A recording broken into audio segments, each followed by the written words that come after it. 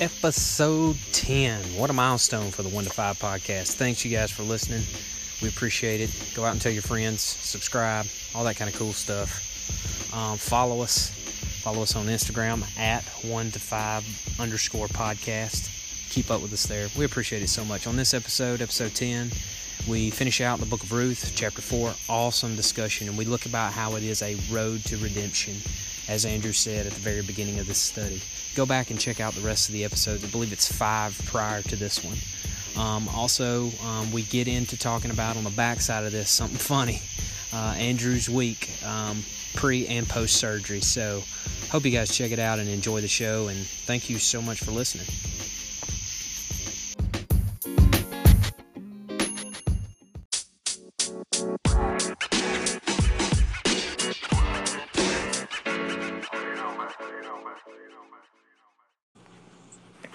It is a milestone, Andrew. It is now episode 10.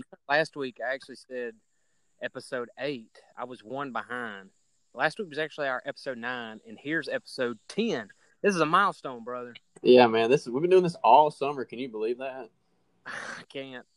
And I've enjoyed it, and I've really enjoyed going through the book of Ruth, but I've also enjoyed telling all of our funny stories and stuff like that and sharing that on Instagram at 125 _ podcast on Instagram. So I have so enjoyed it.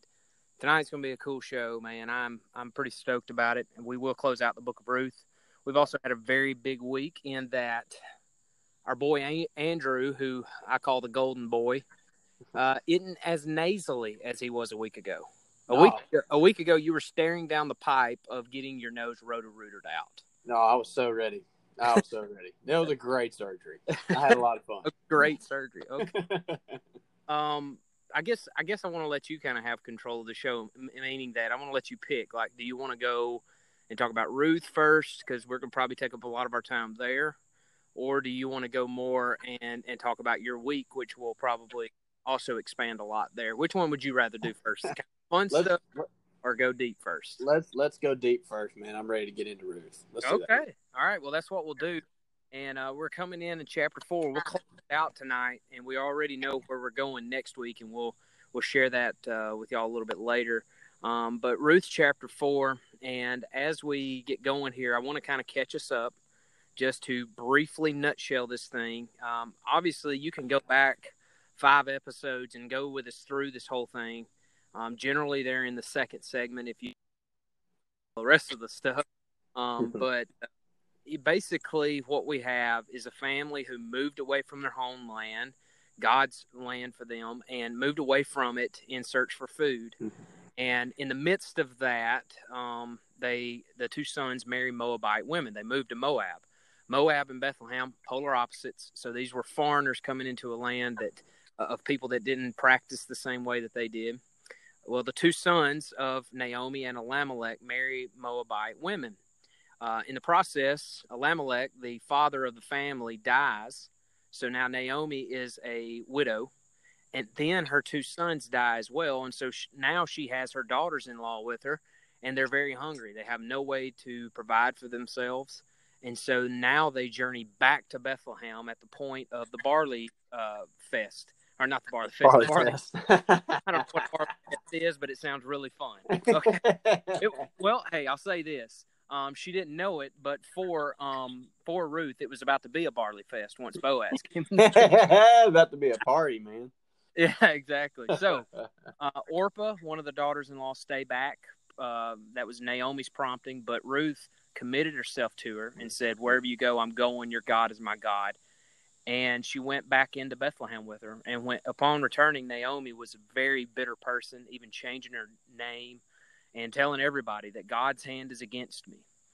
In the process, Ruth then goes out and begins to glean, which means she comes in and she gets what's left over from the first fruits, and she gleans in a man's field known as Boaz. Boaz begins to meet with her and inquire who she is, and come to find out that she is Ruth, the Moabite, who is also connected to Naomi.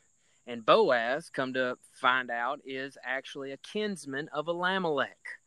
And so Boaz brings Ruth in, welcomes her in, protects her, provides for her, sends her home with barley. Naomi kind of speeds up the process in that, wanting to get them hitched, and Boaz kind of pumps the brakes on that and says, I'm definitely would love to redeem you. That was Old Testament law. We'll talk a little bit about that here in a second. I would love to redeem you, but I'm not first of kin. And kind of passes that off. There's another kin and tells her to wait. And that's where we kind of ended last week. I thought with a great discussion with Aubrey talking about waiting. I loved what you guys said with just y'all's insight in relationships, college.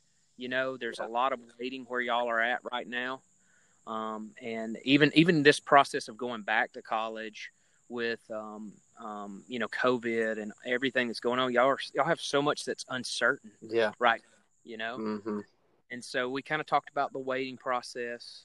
We talked about relationships, which is what we're talking about here with Boaz and Ruth. I mean, this is a relationship that I believe that both of these individuals want, but you can tell Boaz wants to do it the right way. Yeah. You know? Yeah. And Ruth, not knowing all the customs, is just kind of walking around trusting these people, you know, who are trusting God and trying to follow God's way. And that's where we are right now, is entering chapter 4. Boaz is about to go and basically meet that kinsman that is the rightful redeemer. Yeah. And basically what that redeemer would do he would be the one that would come in and right all the wrongs that had happened in the widow's life, kinsman's life. And so in chapter 4, verses 1 through 4, Boaz met the rightful redeemer. This is the closest kin to Elimelech. And he met him at the gate. Mm-hmm. But he didn't come alone. He brought overseers of the community with him. So it was clear that Boaz was doing this rightly and lawfully, and there was nothing done in secret. Now, let's keep in mind, Andrew, that at any point, Boaz could have taken advantage of Ruth. Yeah. You know? Yeah. She was a woman. You know, he had what she wanted. And at any point in time, he could have had a harlot here. He could have used her as an object, but he didn't. Yeah. And I want to bring this to light too, that you don't know if this redeemer, this other closest kinfolk or whatever, you don't know if he knew about this or not. I mean, I imagine he did, but if he didn't know about it and Boaz just went ahead and went with it, I mean, that guy would have never known. But again, Boaz on the other side would have reaped the consequences of if his actions of not doing it the correct way in order of the law. Right, so right.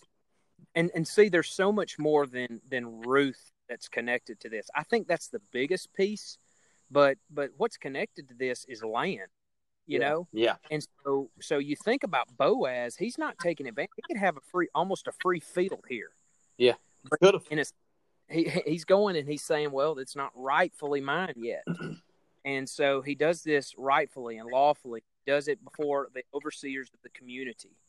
Nothing's done in secret here. So he informs the relative of Elimelech's that the land is to be redeemed. And he offers, he's like, please, you know, this is yours for the taking. All right. And so as we move into verses 5 and 6 of chapter 4, Boaz tacked on Ruth to the purchase. At the very beginning, he said there's a field that's to be redeemed. Yeah. And if you read the scriptures, it's kind of unclear as to who's talking. And I'm pretty sure, as I read it, that it seems as though the guy takes it. Yeah, like he does. I'll redeem the field. Yeah. Then Boaz comes back and he's like, but you can't forget about Ruth. Yeah. Because Ruth goes with this field in that Ruth was in the house of Elimelech. And so, therefore, whatever Elimelech possesses is now this man's to care for. Mm-hmm. This is not a slave trade that's happened. Let's not get that confused. He's not selling Ruth off here. No, this is a family ordeal. This is not a business transaction, really. Exactly. And so this man would then take not only the field to be a caretaker of it, but over the house of Elimelech, and that included Ruth, and it also included Naomi. Yeah. So once Boaz tacked on the purchase of the land, tacked Ruth onto the purchase of the land, and basically he says, and the reason that you're going to do this is to raise up the name of the deceased.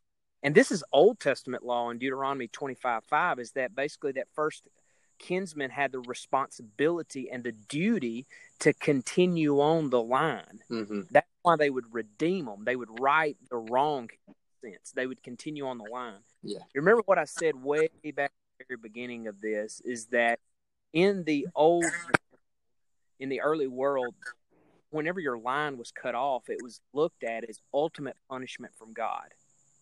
And so here, to have your name or your line or your bloodline redeemed, that was hope. I mean, that was what God said. This is law, that the closest of kin was to come in and redeem that name and continue on that bloodline.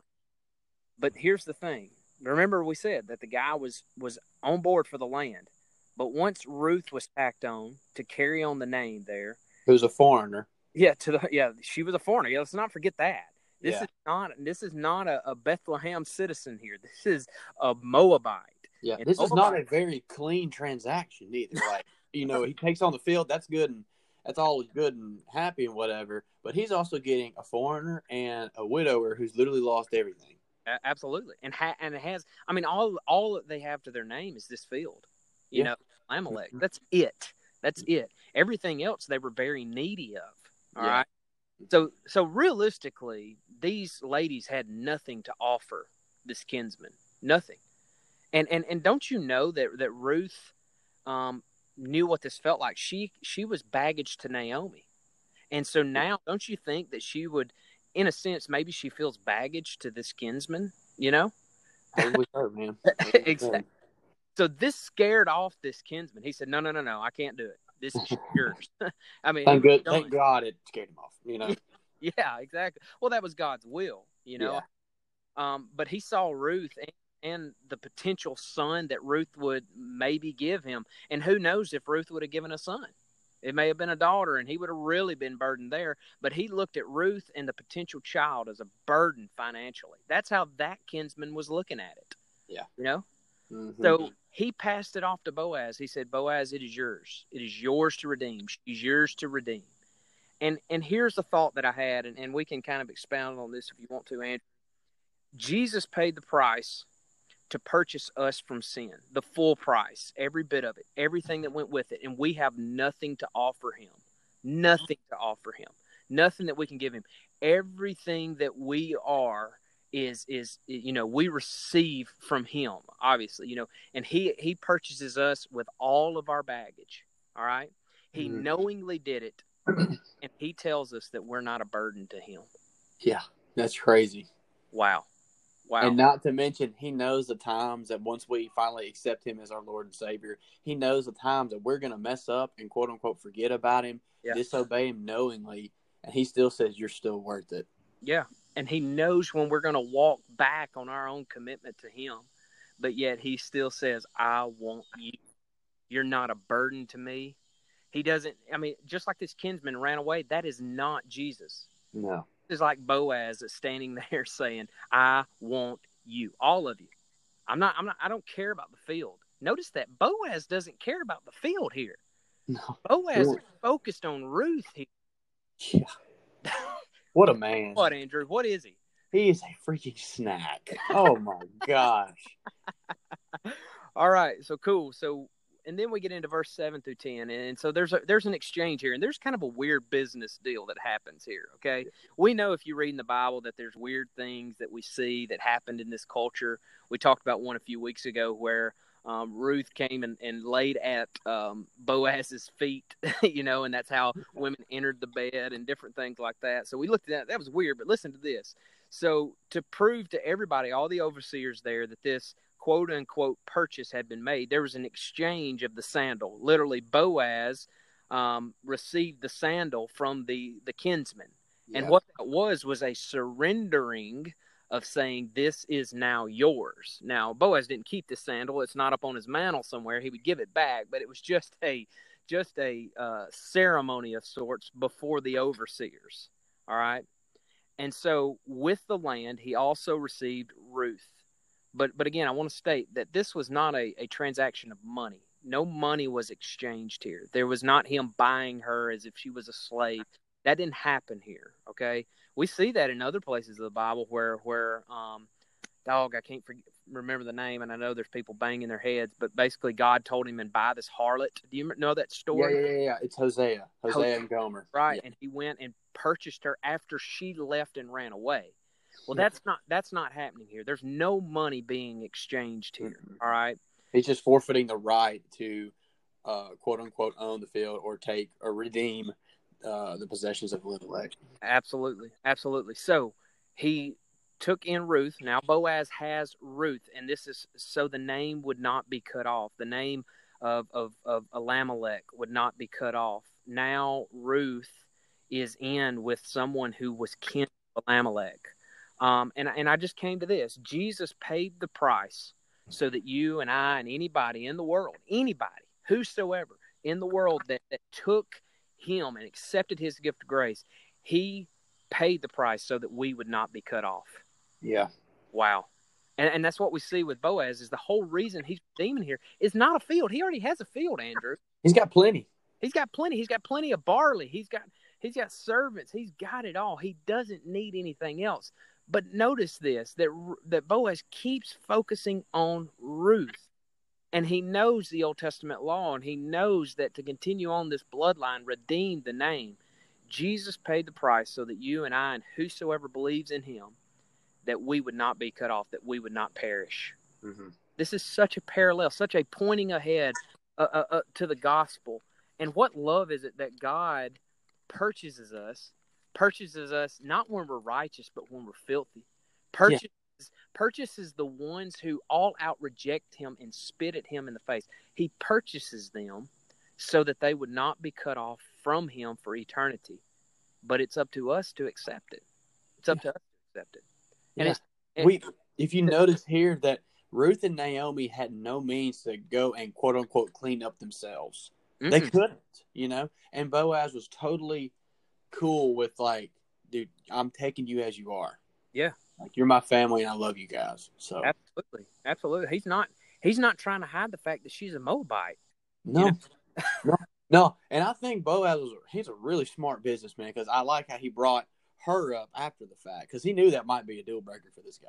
Absolutely. So, man, that's good stuff. So as we get into 11 through 13, you got anything else you want to add? I don't want to just run through this. I mean, if there's anything that stuck out to you so far.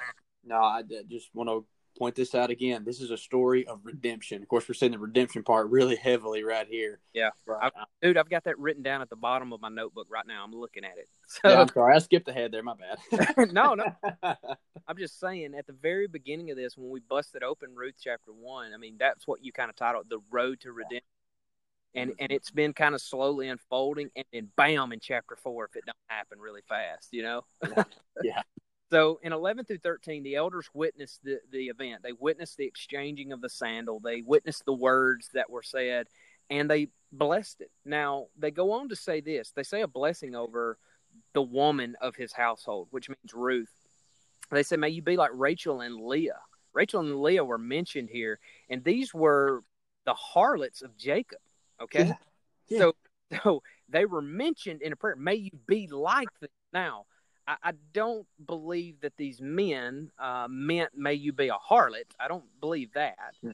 But I do believe that they mean the fruitfulness of your womb, because Rachel and Leah were some fruitful ladies as far as their womb is concerned. Okay, These were women who bore the sons to Jacob, and they are the pillars of our faith. All right. But here's something that stood out to me, Andrew, is the fact that these ladies were hidden. They were very sinful ladies, obviously, that they were involved with a harlot and all that kind of stuff. But listen to this. In sin, harlotry as we're talking about, God redeemed through birth. So there was birth of sons, and through that lineage, we get to where we're at with Ruth and Boaz, but we go beyond that to Jesus. Jesus would redeem a whole line of sinners. Yeah. And that includes us as well. Yeah. So in sin, God redeemed through birth, and that's through Jesus Christ. A greater birth, where we're at with Boaz and Ruth, there's a greater birth that's coming, and that's Jesus Christ. Wow, I like that. I like that phrase. Through birth, there came a redemption. Man, that's awesome. Yeah. So I mean, these are just things that, as I read it, I mean, they just stood out to me. How this book small, but loudly points ahead to the gospel. I Yeah. mean, loudly. Yeah. So he says this, that continued on in their blessing, said, may you become famous in Bethlehem. Okay. So I don't mean to ruin this, but I kind of have to. Here in just a few lines, in generation, David is going to be born through the line, and David was the greatest king in Israel's history until Jesus Christ. Yeah. And so may you become famous in Bethlehem. When you think of Bethlehem, what's the first thing that comes to your mind, Andrew? When Jesus was born there. Absolutely. There it is again, a greater birth. Jesus being born in Bethlehem, redeemed, made famous right there. That's so big. If people couldn't see this coming now, I don't know why. Well, of course, Exactly. there had to be a lot of prophecy going on before then, but, still. In the blessing also, he mentions Tamar. And if you go back and read in Genesis, I want to say it's somewhere around 28, 29. It may even be way before that. I'm not exactly sure. But Tamar was actually a foreigner. So I believe here there is some direct just pointing out the fact that Tamar is mentioned in the lineage, and she's a foreigner, and here you are, you're looked over, Yeah. So Ruth would give birth to a son. That's what we hear in 13. Ruth would give birth to a son. And obviously God is the giver of life. God determines who gets a daughter and who gets a son. We don't determine that. I don't care what culture tells you. We don't determine that. We can't control that at all. No, I don't. I mean, and if they have scientific breakthroughs to where you can, I'm telling you this right now, I believe that you're wrong if you participate in that. But that's just my opinion, because I believe so too. No, I know the Bible says make man in your own image, but I don't think that at all is what God meant by that. No, absolutely not.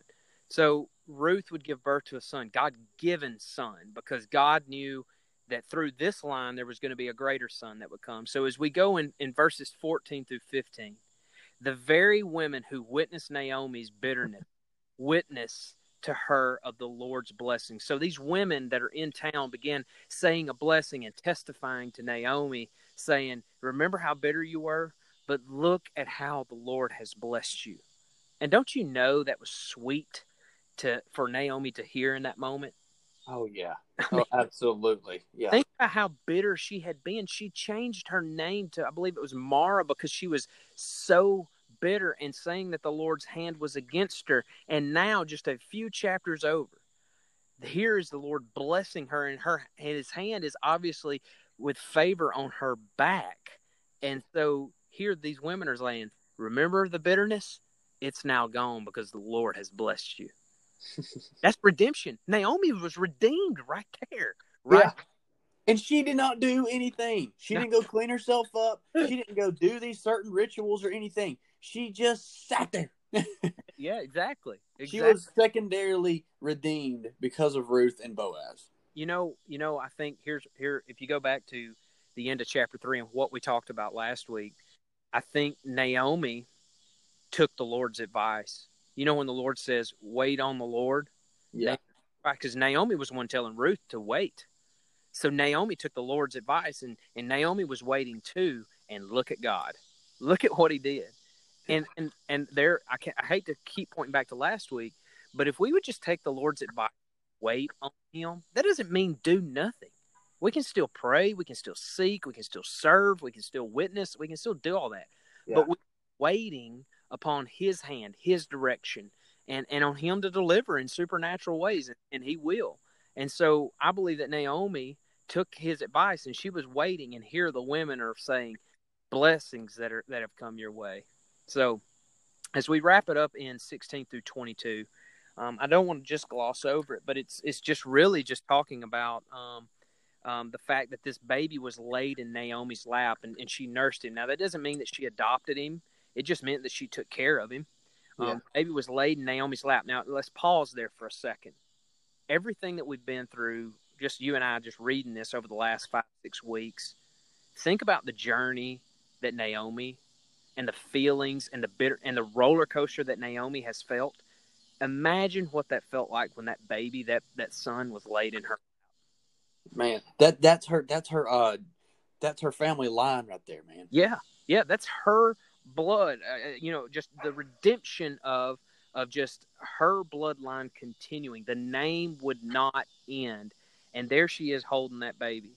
I can take you back to whenever Audrey was first born, and whenever they placed the baby in my hands, I was scared to death. I didn't want to move wrong or anything, but there was a realness of, wow, this is real, and this is a life that necessarily, obviously I didn't create, as far as, I didn't give that life. More or less I received it from God, and just how it all worked together and everything. I was blown away, and I didn't have half the roller coaster that Naomi had.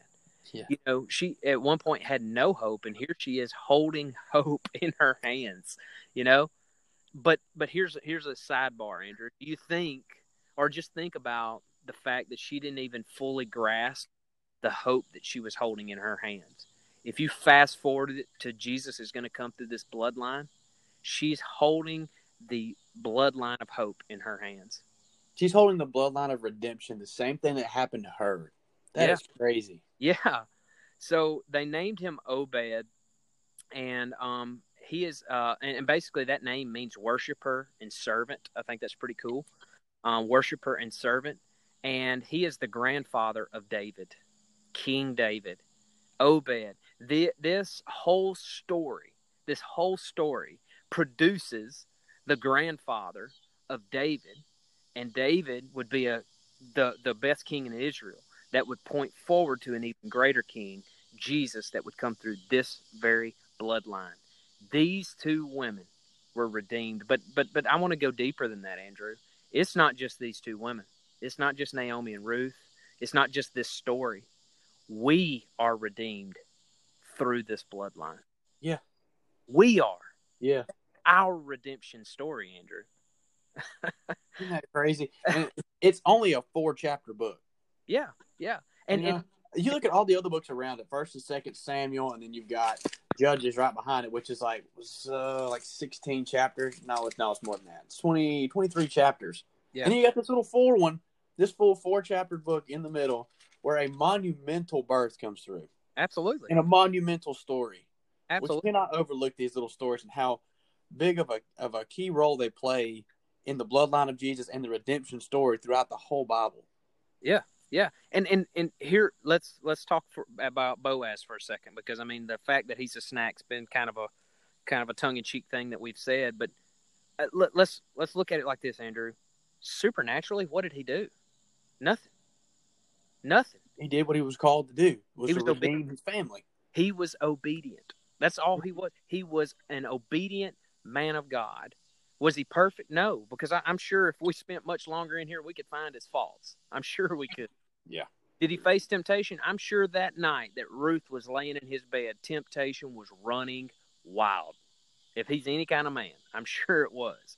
Yeah. But the fact of the matter is, he was so focused on being obedient to the Lord that God blessed his obedience. God blessed it. Didn't say that you're perfect. He's not mentioned as anybody perfect. We know that only one person was perfect, and that's Jesus. But God blessed his obedience, and God brought through his line, his lineage, Jesus Christ. What a book, y'all. I'm telling you, you need to go back and listen to, I believe it's now 6 in a row, and I'll list them a little bit later. I kind of put them out on Instagram story today, but I'll list them a little bit later, too, about just the past ones, episodes that we've talked about this book.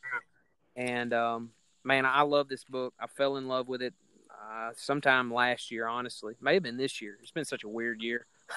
Yeah. I fell in love with it, and I enjoyed reading it back through again and studying it again. So it's good stuff. Anything you want to add on that book, man? It's a story of redemption. Like I said at the first, I'll end with it now. I mean, just it's so apparent that the gospel is in this. The picture of the gospel is in this. Yeah, absolutely. And there's no way you can't deny that at all. Sorry. Absolutely. So we're sitting there in church today, and we've gone through a study of Acts with students and even with the college students through this COVID Zoom weird year. But Andrew sends me a text about, wasn't it Acts 6 that you talked? Yeah, it was Acts 6. I was just kind of reading through about Stephen. And so next week we're going to tackle that, and we don't know. I don't know yet how long it'll take. It may take 1 week. It may take 2.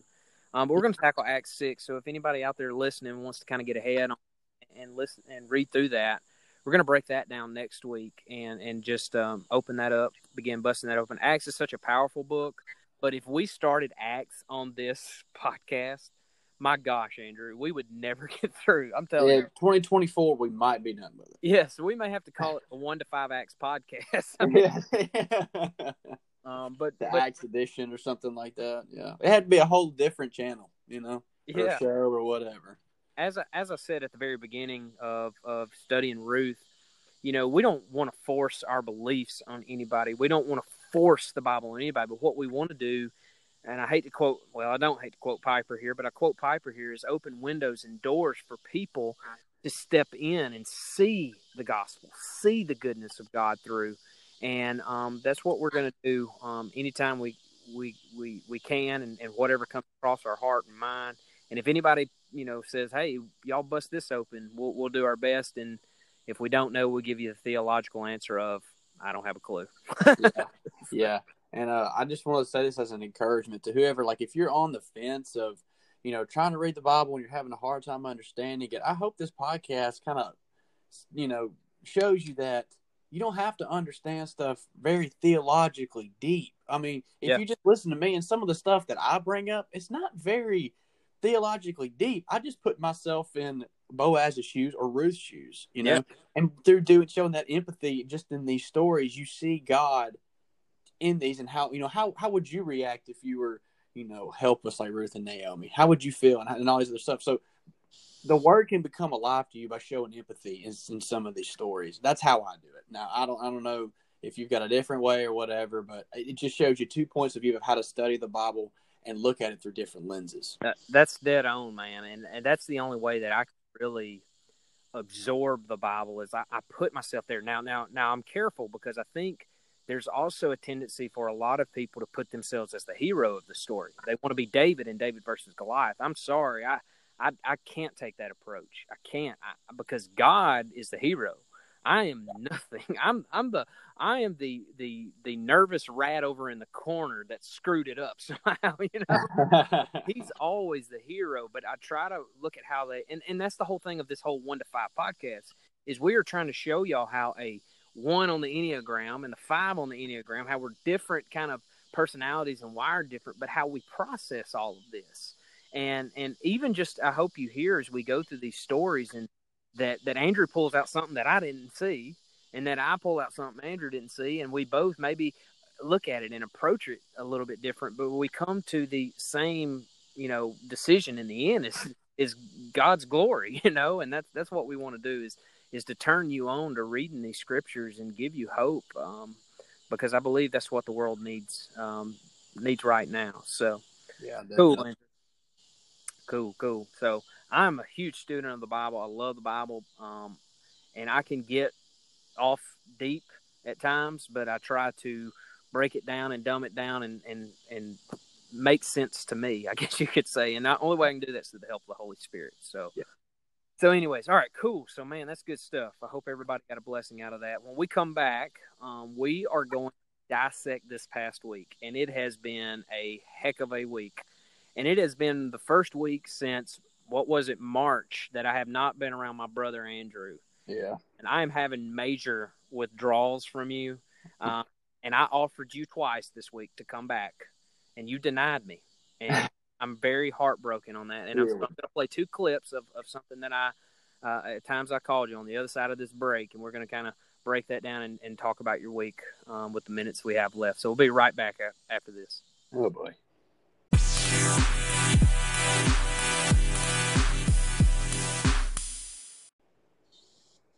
All right, welcome back. And this past week has been, it seemingly has been a long week, Andrew. Yeah, I could say the same thing. You had surgery on Monday, and we saw this thing coming. My wife has had this surgery twice. And God bless her. Do what? God bless your wife, man. Twice? I could not imagine doing this twice. Well, her first time was by far the roughest. But the second time she was a pro at it, and she works. I mean, she's a nurse, so I mean, she's obviously on the go and sees the worst of the worst and all this kind of stuff. She works at a wound center, so she sees a lot of bad stuff. But she was at least in a closed environment, and she could sit at a desk or do some secretary type work. And so she was able to go back to work quickly. But I knew our style of work in landscaping, the dust, the heat, the straining. We're on a heavy, heavy rock job right now. I knew this was it for Andrew. Yeah. And it was really 3 weeks before he was supposed to go back to state. And so, anyways, I had kind of prepared myself for that, but you hadn't. No. You said you said you would be back by Thursday, and I laughed in your face. Yeah. I didn't think it was gonna be bad. Let's see, what got me was he told me it was gonna be a day surgery. I'm like, I was gonna be like a wisdom tooth thing, man. Like I'm good. I'll be fine. Yeah.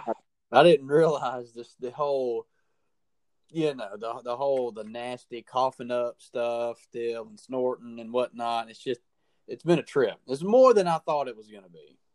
For those of you who don't know, Andrew has these polyps in his sinuses. Not anymore. No, well, not anymore. And so basically they went in and cut them all out. Did you hear any like statistics of how big your polyps were? I don't mean to gross everybody out. They may be. I know if my stepfather Doug Myhan is listening, which he will, he's probably headed to the toilet throwing up right now. I'm sorry, Doug. I didn't mean to do this to you, man. Did you hear any statistics? Like, was the right nostril clogged up more than the left, or was there any like golf ball size ones up in there? No, but like before the surgery, like I really felt like my right side of my face was a lot more stuffy than the left side was.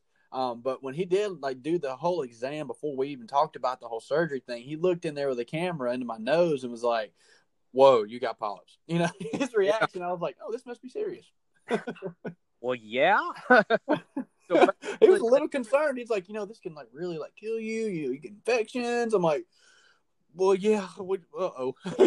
Yeah, exactly. So here's how I want to kind of do this. I want to kind of just share with you just kind of like my mindset going into it. And then I called you and then just kind of briefly share my week. And then I called you again. And then we're going to get your breakdown on the other side. Okay? That's okay. The only way. And so in this, I'm going to play 2 clips that I've got to edit in. And so we'll kind of talk about it. So basically, again, I knew what this would entail. And I knew that he was going to be gone and all this stuff. And Andrew is my right-hand man. I mean, not just work-wise. I mean, just brotherhood-wise. I mean, he and I have just grown exponentially as friends as he's gotten out of the youth group and different things. But I called him on Monday. And it had already started off crazy. And Monday was when his surgery was. I was in the gym, I mean, killing it, man. This 34-year-old's trying to get back in 24-year-old shape, okay?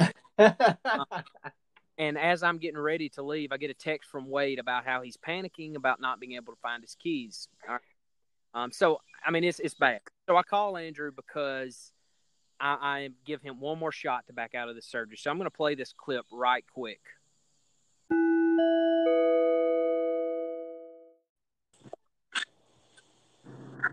What's up, man? What's going on? You got that morning sound to your voice. I have no doubt. Are you ready to get cut in the nose and roto-rooted and all that? Yeah. I mean, I wouldn't say I would be nervous, but I'm ready for this thing to be over. I would say the one thing I'm more nervous about is the after pain and the running in the nose and blood and all that nasty stuff. Oh, look, I'm just going to cut to the chase. I'm going to have to ask you to back out of this surgery, okay? It's Monday, and I've got a long week without you at work, and Wade has already contacted me. And first of all, he thought we started work at 6:30. Oh. I had to correct him on that. And then I'm about to go. I've put in a workout. I mean, I've been banging and clanging and all this stuff. I get a text that says, I can't find my keys. And so he's like freaking out. And I said, listen, I'm going to change and then I'm headed to Lowe's. I'll just let me know what's up. I'm going to see if I can borrow Tom's truck. What?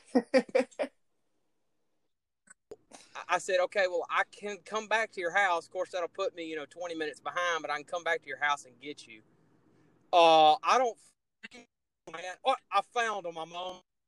All right, so it's all true. So seriously, I'm gonna have to ask you, just take one for the team here. You've done good this far, having stuff up in your nose. You're just coughing up stuff. Just deal with it, and I've got to ask you to do that for me, please. I would if I didn't have concrete up my nose, and I've already hyped myself up for this. I've already got the whole game face on. I've been having the whole locker room talk, hyping myself up. So I don't think I can do it, man. So you're really going through with this. You're past the point of I'm faking this surgery to get some sympathy. You're really going through with this. Faking the surgery, I swear. Anyways, talking. Yeah, I'll be fine. I'll be 75%. I'm good. But I just wanted to holler at you this morning and tell you that I'm thinking about you. And is your dad going with you? No, Mom is. We're actually going to leave here in about 15 minutes. She wants to go get donuts and sit there and taunt, and you can't taunt me. Okay, I'm starving right now. Not only that, but I'm not going to have coffee. All right, so I'm not going to be able to answer any of their questions. I'm not even going to know my name. My birthday. You're going to be ornery. You're going to be ornery here in about an hour. I'm going to be pissed off.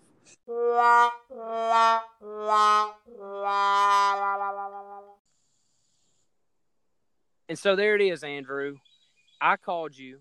I told you that I care about you. I told you that I hope you came through this. But I offered you. I said, if you would just come back. I explained to you everything about Wade. But I said, if you would just push the doctor back and think about me in this instance and just come back to work. You denied me. You denied me. I can't help you. I'm sorry. Yeah. I'm breathing so much better. I can't help it. Did y'all hear how nasally he sounded on that call? Yeah, he could have endured, okay? He had gone this far. He could have kept going just a little bit more. I mean, okay, let me ask you this. If you had an opportunity to miss school for a week or miss work for 3 weeks, which one would you choose? I am very upset you're having to think about that right now. Well, I'm sorry. But look. Yes, I would miss getting paid at work. I would. But I do risk, if I miss a week, of failing college and then being there another year. At worst, I miss, I don't know, my normal wages for 3 weeks. Andrew, Has our relationship... This is not about you. I swear. Has it reduced down to you getting... I'm being pinned. I am being framed here. I'm being framed again. From golden boy to just selfish jerk. That's exactly what this is. So anyways, Andrew turned me down and he went through with the surgery. In the meantime, Wade informs me and he lost his wallet. Okay, he had a horrible Tuesday, I believe it was. I mean, just he seemingly over the weekend lost everything. Okay? And so he was just irritable from Monday all the way to Thursday. Okay, he was so irritable. And so, and by the way, and this is going to set up something on the other side. There is one piece of information that I gave Andrew that I know made him panic, and he'll expound on that in a second. But I told him that they was going to make him strip butt naked before he went into surgery. He did not believe me. He did not believe me at all. Oh, I know. Anyways, so Thursday, I get a text from you where you say, "Are you home?" And I know what that means, that somebody's about to swing by. And by the way, I appreciate the heads up. This 5 appreciates the heads up. Hey, man. I like a heads up, too, so, So, to which I know what he wants. It's not to see me. It's not. It's okay.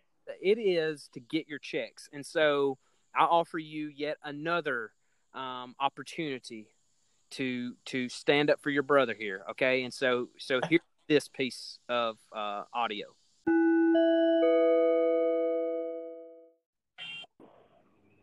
I'm guessing the only reason you're asking if I'm home is because you want to drop by and get paid for the work of your last 2 weeks. Well, yeah, that too. But, man, I dropped in and I just saw Wade, and I gave him a little present I picked up for him. And I was like, well, I got to go see Micah. So I just talked to boss man Harry. I had to get him to sign some papers. But Yeah, I'm out and about now, man. Dude, it's crazy. No, I stopped at a stoplight, and this car just ran this red light and whacked somebody, man. Oh, you saw a wreck before your eyes. Dude, I saw it. Like, pieces went flying everywhere. Oh, dang, everybody was okay, but gosh. Oh, anyway. I'm not going to let you have these checks, so there's no sense in coming by my house, because I've come up with an idea that I'm just going to hold these checks for ransom, and unless you agree to come back to work, defy the doctor's orders. You've already turned me down once earlier this week before the surgery, so you will not get paid unless you defy the odds and come back to work. Well, look, I already defied the doctor, and it almost killed me. I can tell you from first-hand experience that's not a good idea. I heard that you was out working around on Monday. All right, Tuesday. Yeah. So you deserve the headache that you get. No, I was sick too, man. Gosh, like my stomach was killing me the rest of the next day. Okay, well let me just run this down with you on why I need you back. Okay, Wade, I already told you that he was running late Monday when I called you. Okay, we truck and he's like, I don't even know where my wallet's at. So talk about. I've been dealing with Wade on that day with a lost wallet, to which he sent a picture later that he found it later on that day. Today. Yeah. He didn't think we was going to work because, they were calling for like 100% chance of rain. Didn't rain a drop. Nope, not a bit. So Wade was banking on going to see his nephew. Well, that didn't. So when I pick him up at Lowe's, he has a pizza box in his hand. Lunch. He didn't bring his lunchbox. He grabbed last night's pizza and a gas station, and that's what he ate. He probably took poor Tom's food for lunch, too. Well, I think actually Moore got the pizza, and he said it was disgusting, the worst pizza he's ever had. And by looking at it, it was absolutely disgusting.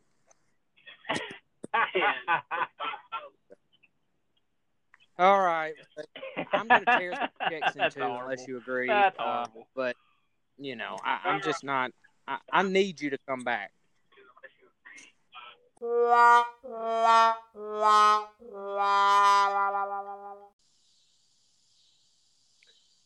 To which, yet again, what did you say? You said no, that you needed your checks more than you needed to come help me. Okay. Again, I'm being framed. This is not how this is supposed to go. Look, you tried to deny like everything I was telling you. Like I was telling you, hey man, I need your help. You were like, oh man, I saw a wreck. Like trying to make me feel sorry for asking you for help. Well, I don't think you showed enough sympathy. And then what did I have him out there whenever he came? What did I have you? What did I have you wrapped up? 3 awesome cheeseburgers. And he downed them suckers right there. We talked for 20 minutes. I ate all 3 of them. And he was getting dry throat. And of course, this sinus surgery like runs rampant on like having dry nose, throat, and all that kind of stuff. And I was like, let's go get you some water. Like you were trying to get the burgers down. Oh yeah. I got through the first one okay, but the second one I was starting to choke. So anyways, and I informed you on our week and just how rough it was going and all this kind of stuff. But I do thank you for one thing. Thank you so much for getting Wade a gift because he was having such a seemingly horrible week. When you gave him those socks with a kayaker and a mountain and a river or a creek or whatever on it, that son of a gun was so happy. I put it out there on the Instagram, and he was so happy for Free Fun Friday. Yeah, I was just kind of walking around in the mall, and I was like, "Whoa, those are Wade. That's Wade." And so I just picked them up. Hey, and I went over to his house Thursday when I was doing all that running around, and before I was coming to see you, I gave them to him, and I said, "You need to wear them for Free Fun Friday, man. That'll help you out." I was like, "Man, I appreciate it. It's even got mountains on them." It was kind of like you were there. Yeah. Well, so anyways, that was my week, and it was a long week without you, man. I'll be honest with you, and I miss you like crazy already. But we're gonna get together, before you leave and all that kind of stuff. Still got a few days for you and Juicy head out, but I want to hear from you. We got plenty of time left, so I want to hear from you just how your week ran down. And, All right. and let the listeners know. I already told you the one fear that you had, and I told you was going to have to strip butt naked. Yeah. Boy, was it a fear. So, I'm going to take it back to Sunday night. We're all in the house. Aubrey's there. And, I've got people coming from both sides. They're going to strip you butt naked. They're not going to strip you butt naked, whatever. And so my grandmother looks at me. She says, Andrew, I wouldn't lie to you. I'm like, well, yes, ma'am. She goes, they're not going to strip you butt naked. I was like, Nana. Okay. I trust you, Nana. I do. So I get there, and my mom goes with me. And if none of you know my mom, her and I we have the same humor. She likes to see me in pain. That's just that's just it. She just likes to see me in pain. So anyway. So we get to the hospital, they get me into the room or whatever, and I have to put the gown on. Well, the nurse says, well, I need you to take all your clothes off, including your underwear. And at that point, my world crumbled. Okay. Wait. Now, I don't mean to get too personal, but you was talking about how, you and Harry have this thing about Duluth. Okay. And I haven't ventured off into Duluth. All right. So you were like, no, I'm going to wear my Duluth. I'm going to go ahead and plug Duluth. If you don't have the buck naked underwear and you're a man just like looking for underwear, try them out. It is the best thing ever. I'm done. So I even wore them that day because I'm like, I'm going to have a great day today. I was like, I'm going to be down in my underwear. They're going to put me on the operating table. At least I'll look good. So anyway, I strip down and I start putting the gown on. My mom is in the hallway right now, just absolutely losing her mind. Okay, I can hear her scream laughing from in the room, and nurses are all around out in the hallway. I wish Juicy was here to do that coughing laugh she does. Oh, he does it too. She's in the corner doing that thing right there. And so, of course, I'm in a stressful situation. I'm kind of irritated. I'm like, I have to be naked. Whatever. So, anyway, I can't get the gown tied. I can't do it. I'm so nervous and irritated. I just text my mom, come in here and do it. Of course, she starts horse laughing at me, whatever. So, anyway, I finally get down, and lay in a bed, whatever. They prep me. They stick me 300 ways before Sunday, all in my wrist and everywhere else. And the doctor comes in, and he kind of tells me about the procedure, what not to do afterwards, and which I thought was cool. He prayed over me, man. That was that was awesome. Yeah, he came in, he prayed over me. It was really cool. He kind of put me at ease there. And once he left, I told Mom, I was like, I'm not nervous about being naked anymore. Because a man prayed over me. I was like, Jesus is going to be in that operating room. I'm good, man. I'm clothed in righteousness. I'm sorry. That's a bad preacher joke. I'm sorry. Yeah. Boo. If I had tomatoes, I'd throw it at you. But anyway, so I'm like, surely they won't take the gown off. I'm good. So, in the IV, they give me the nerve medicine, right? So, but I still remember everything as I'm being rolled out of the room into the operating room. And before I leave the room, my mom yells, "See you later, Andy. We'll see you after surgery." I'm like, all right, we'll see you. They roll me out. Well, from then on, all the doctors start calling me Andy. I'm like, well, this is my life now. Okay. And that's just a nickname that your parents call you, really. Nobody else really calls you that. No, it's just my mom. It's not my dad. It's just my mom. So I'm like, well, this is a cutesy mom name. Fine, whatever. So I'll roll with it. You're still her. So I remember being rolled down the hallway. I passed another guy, and they're rolling this guy around in a bed. He looked fine. I'm like, well, this is not going to be so bad. Well, they roll me into the operating room, and there's about 12 people in there, men and women. I'm like, oh. And at this point, I feel hands start getting around my neck, and they untie my gown. And I remember as before I, jostled myself over to the operating table, I just kept thinking, they're all fixing to see me naked. And bam, I was out. That was it. Last thought before going under. And then I woke up in the recovery room, whatever they call it. I don't really know. And of course they're calling me Andy. Andy, wake up, Andy. I'm like, that's not my name, but whatever, cool. I'm at this point, I don't know what's going on. I'm so doped up. It's fine. They rolled me back into that room that all that embarrassment happened and everything. And, they're like, well, you got to get dressed now. I'm like, okay, I am so drunk off of anesthesia. It is insane. I mean, I can't even see straight. And they were just like, well, get dressed. And everybody left. I was like, well, okay, I don't have any help here. Well, as soon as I stand up, man, and Doug, if you might want to plug your ears for this, blood goes everywhere. Oh. Somehow it didn't get on my shirt or anything. Blood goes absolutely everywhere, and I'm panicking. All right, I'm in a drunk panic state. And you're bleeding out. I'm bleeding out, and I put my shoes on. I'm like, there's blood all over the floor. I'm like, oh gosh, and the nurse comes in and she freaks out and she stuffs gauze in my nose. I'm like, oh, whatever. You don't want to ever see a nurse freak out. Ever. Oh no. But they finally get me in the car and we get home and everything. I sleep for 4 or 5 hours. So can I just pause right there? Pause. Yeah. You sent a picture to me and Wade, and can I just be brutally, lovingly honest? Now, you're a handsome fella. I mean, you're a tall, dark-haired fella. Okay, you looked horrific, my friend. I mean, horrific. You couldn't even make a thumbs up. It was no. Well, if you were stripped naked and came out with a bloody nose in front of a bunch of doctors, you'd look rough too. You had blood all over your face, man. Well, yeah. Like you ate SpaghettiOs or something.